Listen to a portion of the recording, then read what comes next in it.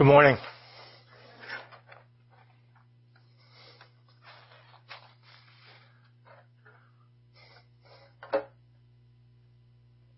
It's a mistake. We think that probably in the church's infancy that the message was pure and clean, like water that begins on a mountain stream and then gradually became polluted as the years passed. But it's not really true. From the get-go, different versions of the good news were proclaimed, making it hard to know exactly what the gospel was. After Paul left a region, Galatia, which is located in present-day Turkey, after he left there, Jerusalem-based missionaries arrived. And they claimed that since they come from Jerusalem, where Jesus was, that they had first-hand awareness of the gospel. And what they claimed, they accused Paul of taking liberties with the gospel, switching it, distorting it, and giving to the Galatians a version of the gospel that wasn't authentic. Paul writes this letter to address this charge. He insists that his understanding of the gospel didn't come from Jerusalem. It didn't come from talking to the individuals who were in charge of the church that was located there. Paul claims that he received the gospel message directly from Jesus Christ after his resurrection. And for this reason, he details the circumstances of his conversion and lets them know, you know what, I really wasn't in Jerusalem, and that's what we looked at last week. After his conversion, Paul didn't visit Jerusalem for 3 years. What did he do in the intervening years? What we learned one of the things he did is, he says, I went away into Arabia and returned again to Damascus. So you see, I don't think he went to Arabia to proclaim the gospel. It was sparsely populated. There's not a real reason you'd go there. There weren't a lot of Romans there. There weren't a lot of Jews there. There weren't a lot of people there. Pretty sparse. So I don't think he went there to preach the gospel. I think he went there to understand it. What it says in 2 Corinthians 3, 7 through 11. It's in your worship folder. And we're going to read that first, then we're going to come back to look at the text. Establishing a basis. Look what it says. Paul writes, now if the ministry of death, carved in letters on stone, came with such glory that the Israelites could not gaze at Moses' face because of its glory, which was being brought to an end, will not the ministry of the Spirit have even more glory? For if there was glory in the ministry of condemnation, the ministry of righteousness must far exceed it in glory. Indeed, in this case, what once had glory had come to have no glory at all, because of the glory that surpasses it. For if what was being brought to an end came with glory, much more will what is permanent have glory.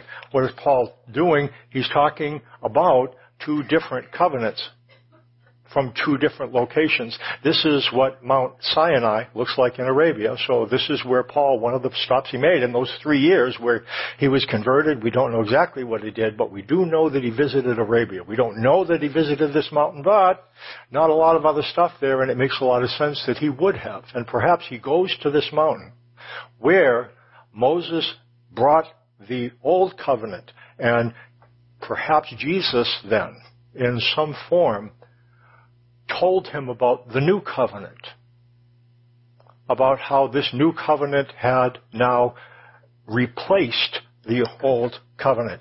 As Paul talks about the old covenant inaugurated through Moses on Mount Sinai and the new covenant inaugurated through Jesus Christ on Mount Calvary, he, in this passage, gives some terms of description that are pretty surprising to us. And when he describes this covenant that came here as the ministry of death, the ministry or the service, it's what it ends up affects, death. And he calls it the ministry of condemnation. Now you can imagine when Paul went from place to place, and he calls the old covenant from Mount Sinai something that inaugurates death and condemnation, he didn't make a lot of friends with first century Jews. Like, we can understand that. And then what he ends up doing then, and this confuses, this is, wait a minute, didn't God do this? And that's what we'll talk about a little bit. When he talks about what happened at Mount Calvary, he uses very different terms.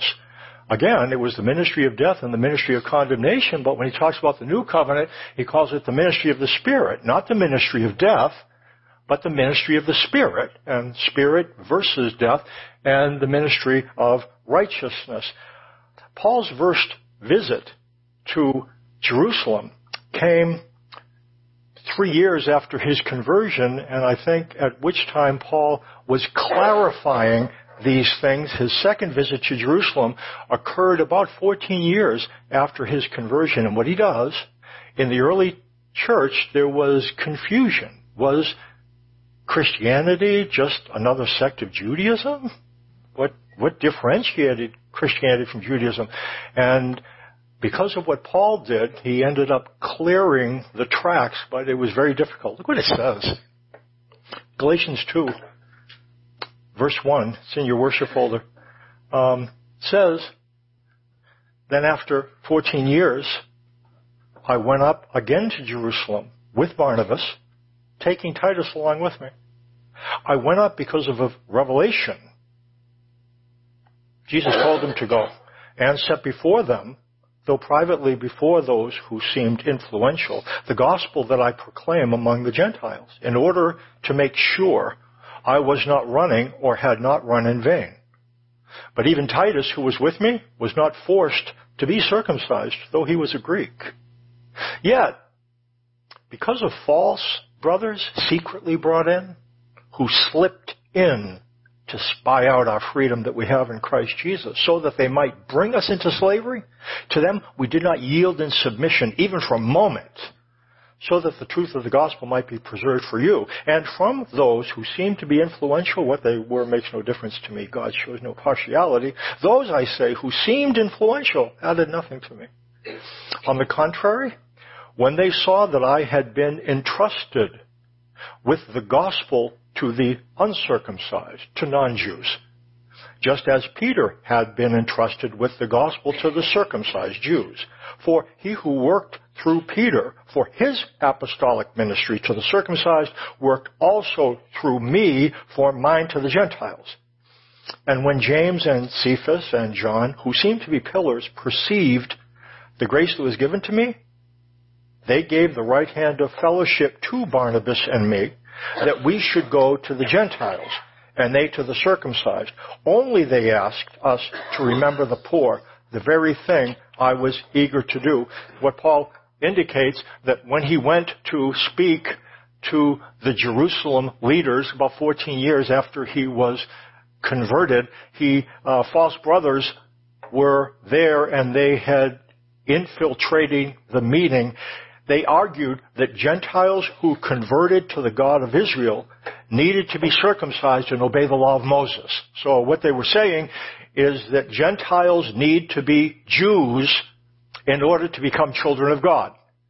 And what Paul understood, because of his discussions with Jesus, that was absolutely not true. And Paul is going to go there to argue that Gentiles do not need to become Jews in order to be children of God. The reason he brings Titus along, who was a Jew, is to push the point. And what's going to happen, they heard Paul tell stories about going from place to place and dealing with Gentiles, and God proving that he had accepted them by allowing at that time supernatural phenomena. Now at that time, supernatural phenomena was a way that God would indicate clearly that he had accepted someone. In our days, supernatural phenomena do not have the same significance. Now, they occur. Supernatural things do happen. At that time, when there's a juncture in salvation history, supernatural phenomena have a very important function. How can you tell if God really accepts somebody or not? Would you agree? People claim to have all kinds of experiences, but how can you know that they're true? So what ends up happening, God provides evidence. At this specific juncture in salvation history, miracles among the Gentiles. So everybody has to look at their head and say, you know what, holy smokes, who would ever have thunk it? They're not obeying the law of Moses, but God accepts them. Look at the things that's happening to them. There's miracles, there's speaking in tongues, there's healings. I can't debate it, can't deny it. God's accepting them. And that's what the Jerusalem apostles end up saying.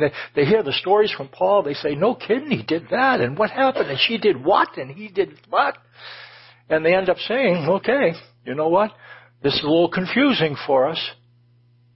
After all, the Old Covenant has been in place for 1,500 years or so, but it seems that they're not doing the things we were told to do, and yet God's accepting them. And so they stamped Paul's ministry and accepted it. That's what ended up happening. Paul went there because he knew what was at stake. He understood that to bring Gentile believers under the authority of the Mosaic Law, do you remember the way God characterized the covenant from Mount Sinai? And if you weren't surprised by it, you weren't looking.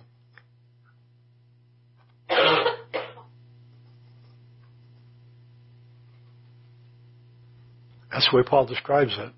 And so what Paul understood, that if Gentiles need to become Jews in order to become children of God, they end up being brought into slavery.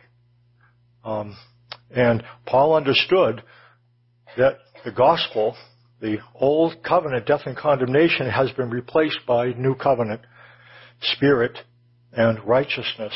And that Moses, what Paul understood, for Gentiles, it would be very important to have covenant clarity.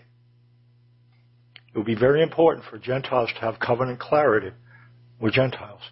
It's very important for us to understand what covenant we live under. That's what Paul fought for.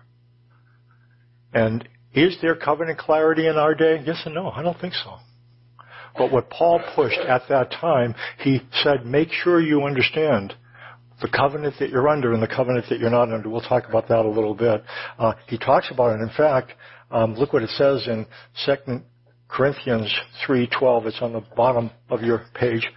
So Paul says, since therefore we have such a hope, and what he talks about is this hope,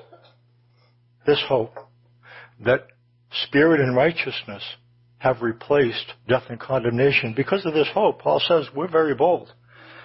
We are not like Moses, who would put a veil over his face so that the Israelites might not gaze at the outcome of what was being brought to an end. Let me explain what that's saying. I think we've done this before. So, what ended up happening? When Moses went up on Mount Sinai, he came down, he was shiny. So he came down, and it was just like his face was glowing. And what he did, though, he did this.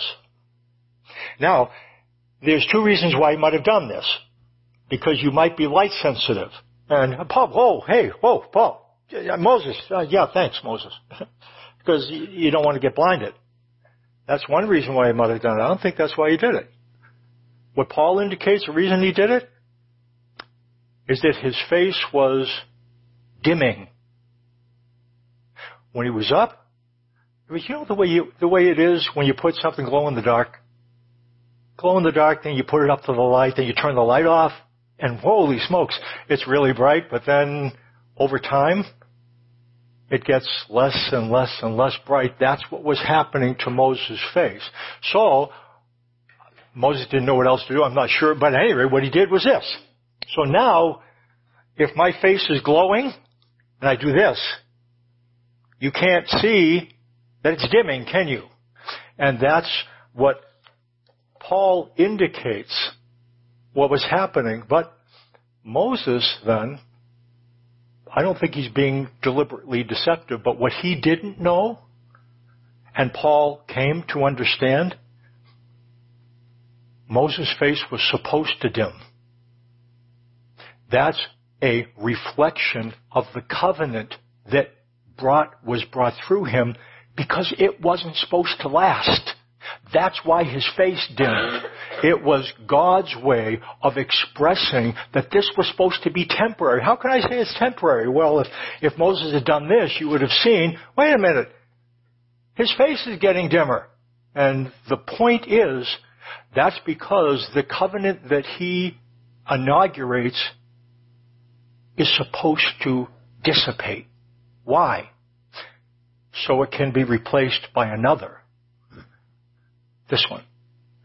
That's what Paul understood. He ends up saying, but their minds were hardened. They didn't see it, that it was temporary. Listen to what it says. For to this day, when they read the Old Covenant, the same veil remains unlifted. Do you understand what he's saying at that time?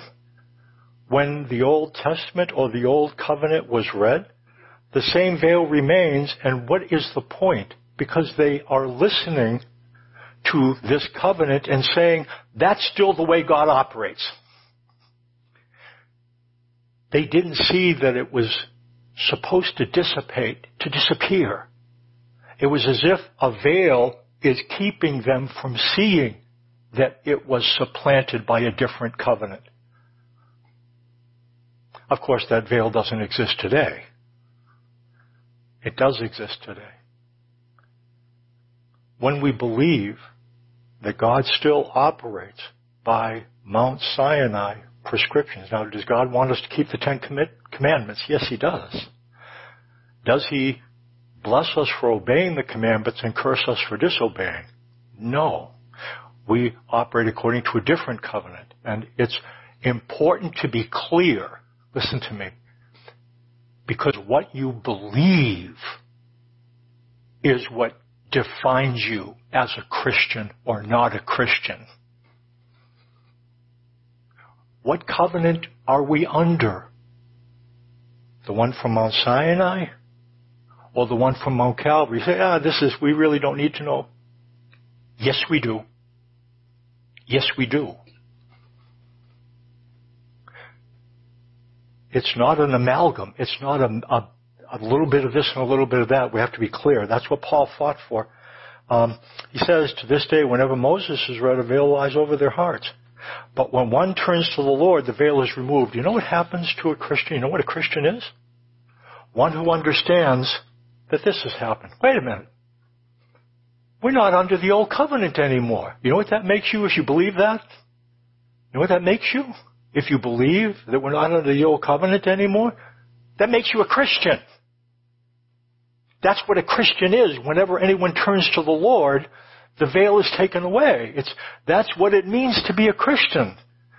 That's what Paul is indicating. And again, he says, now the Lord is the Spirit, and where the Spirit of the Lord is, there is freedom. Paul understands that Christianity is based upon, reliant upon, founded upon, driven by, fueled by, powered by, made by covenant clarity. It's essential. Being a Christian means believing that the old covenant was temporary, and it means believing that the old covenant has been replaced by the new. Paul will have more to say about this in his letter, and he will tell us about the implications, and we'll talk about it as we go through the letter. I want to raise a question, though, and talk about it just a little bit. And we'll come back to New Covenant, but if you're hearing, a question could very well rise. What about the Jews? I mean, they were given a temporary covenant. They were given something that doesn't last. And their hearts are hardened. Why would God do that? It's something like planned obsolescence. You know what planned obsolescence is? When you sell somebody something and you know it's going to wear out. And it's kind of being deceitful. You know, sometimes when you do it, that's what they say with cars. You sell somebody a car and then things are going to wear out in a car and then you have to go back and get them fixed and the things are supposed to wear down in a car. They didn't wear down as much. I was talking to a service person and he said it used to be, and some of us who are older, you could fix parts. Supply it. Now I know that this is ancient history, but you could actually fix a part. And today, you don't fix parts. There's modules that come out of a car. You take a module out, cost $1,000, and then they put the module in. Modules out, modules in. You can't fix the module. It's all this. So again, that's, what are we talking about? Modules. We're not talking about modules. Okay. You can tell that I just went to talk about getting your car fixed. Modules. Planned obsolescence. Why would God sell somebody a temporary product? Good question. Why would God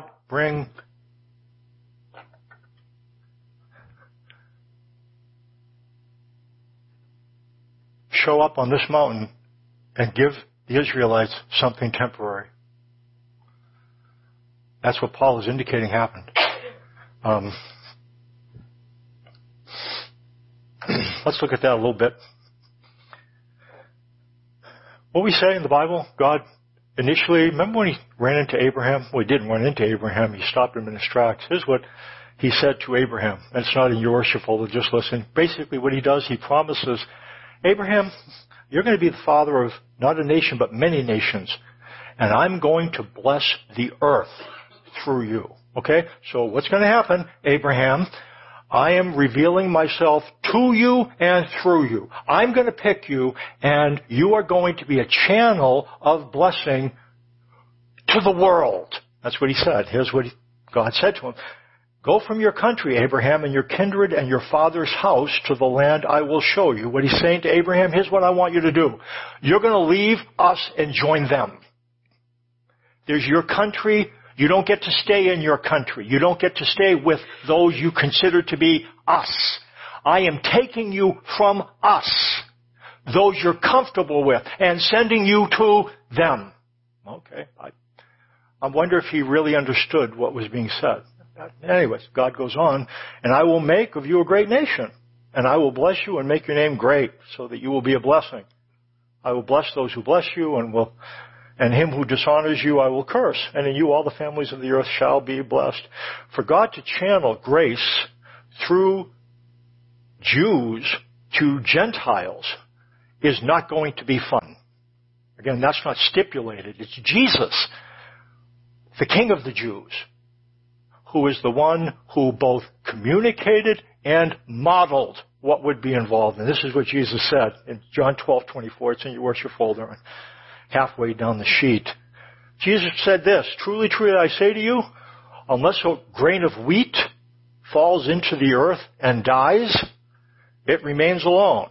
But if it dies, it bears much fruit. I want to take with apple seed. I don't have one. I had an apple seed, little. It's just a seed. Right? And if I take this seed and I put it on this podium and I leave it there, it's going to remain a seed. Nothing's going to happen. What happens though if I put it in the ground? You know what happens when a seed puts in the ground? The husk of it deteriorates, becomes corrupted, it dies. And what is inside the seed promotes a tree with numerous seeds. And so what Jesus is indicating, you know where life comes from? Death. And so, for Jews in general, and their king in particular, to bring life to Gentiles, what will need to happen to Israel? It will need to die, so that out of their death, life will come. And that's what Jesus then does as the King of the Jews. But what happened to Jesus also happened to the Jews. The first tier of Jews have a very difficult task. In order to channel salvation to us, they will suffer. In order to channel life to us, they will die. It will seem as if God has washed his hand of them. It is not true. That's the way God channels life. Grace isn't merely unmerited favor. That's a definition of grace. You know what grace is? It's unmerited favor extended to them by us. So what ends up happening then, evangelism in our day, and again, is what it is. What we tell people, and we want to have them become Christians, and they are living a life that's not a Christian life, we say, come join us. Leave them, and join us. And I'm not blowing, that's what it is. You know what God is telling the first century Jews? Leave us and join them. Who's them? Us, Gentiles. What he did, and what happened, he dispatched this first generation of Jewish Christians into the Gentile world, into the world of them. And because he did, we know the message. Paul understands that Gentiles didn't need to join us Jews. Paul understood that better than anyone at his time. And this is why he's in Jerusalem fighting. He goes, they don't need to become like us. That's the point. God is sending us to them to give them a gift. What about our gift? Well, we kind of get it, but now it's not. Now God's sending some of us out with a gift. God is not done with the Israelites, by the way. God doesn't choose somebody and wipe his hands of them. I'm sorry. Sorry, you blew it. That's not the way it is. God is not like that. God does not choose somebody and then let that person fall.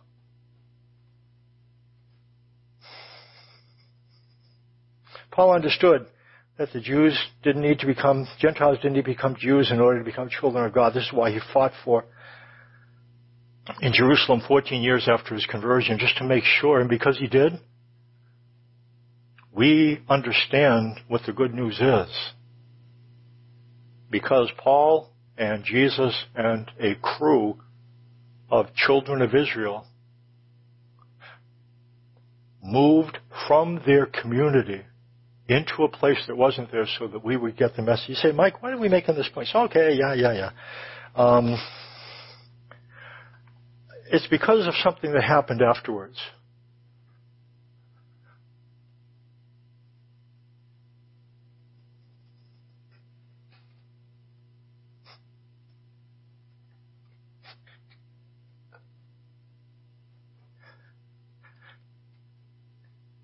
It's a shame.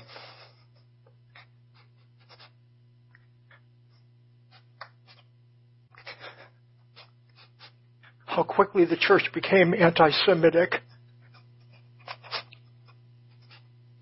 I understand it. It was confusing.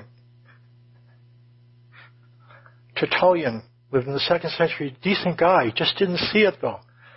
Had a particularly intense personal dislike toward the Jews. He argued that the Gentiles had been chosen by God to replace the Jews because Gentiles were worthier and more honorable. Have we been chosen because we are worthier and more honorable than Jews? No!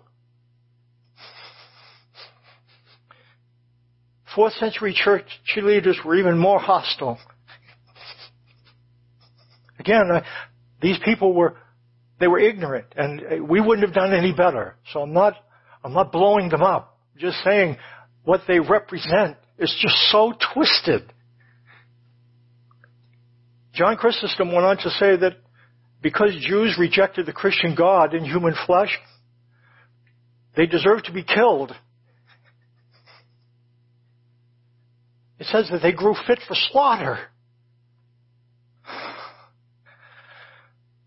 He claimed that Jesus was speaking about Jews when he said, as for these enemies of mine who did not want me to reign over them, bring them here and slay them before me. They said he was talking about Jews when he said that. But at the same time, Augustine, these are guys that had dark sides. They had bright sides. They were taking a message and bringing clarity, and they didn't see everything at once. So I'm not claiming that we would be any better, just pointing something out. Augustine argued that the Jews should be left alive and suffering as a perpetual reminder of their murder of Christ. This is within 200 to 300 to 400 years. It was like a fire. And then Martin Luther, who did so much to clarify the gospel, wrote a treatise on Jews and their lies, and said that we are at fault in not slaying them. Again, we can sit from where we are and look back and say, oh boy, what a butthead. What he believed is wrong, but yet he did so much to bring us out of the Dark Ages. But yet, on this point, he was really off. Martin Luther's understanding of grace was profound. In his final sermon shortly before his death, though, he ends up saying, we want to treat them with Christian love and to pray for them. That's pretty good. So that they might become converted and would receive the Lord. Again, there's in this writing, it's not hard to understand why the Holocaust happened.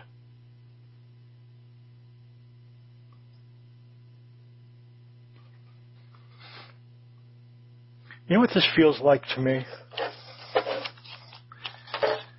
Again, remember what happened on D-Day? American and British and Canadian forces went to Normandy, and because of what they did there, because of the sacrifice, liberated Europe. That was the beginning of the end of the Third Reich. That's what our older brothers, the Jews, did for us. And imagine the French becoming anti-American and anti-British and anti-Canadian when American and British and Canadian blood bathed the beach at Normandy in order that the French might be liberated. That's what our older brothers, the Jews, did. And someday God will, He's not done with them. Our time will come to a close, and God will put a stop sign on Gentiles entering the family of God. And at that point, He will, I don't know what it looks like, wave our older brothers in. And I'll tell you what,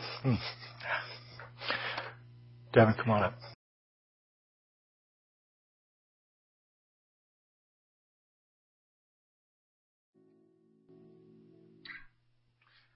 Father, thank you that you are mighty to save.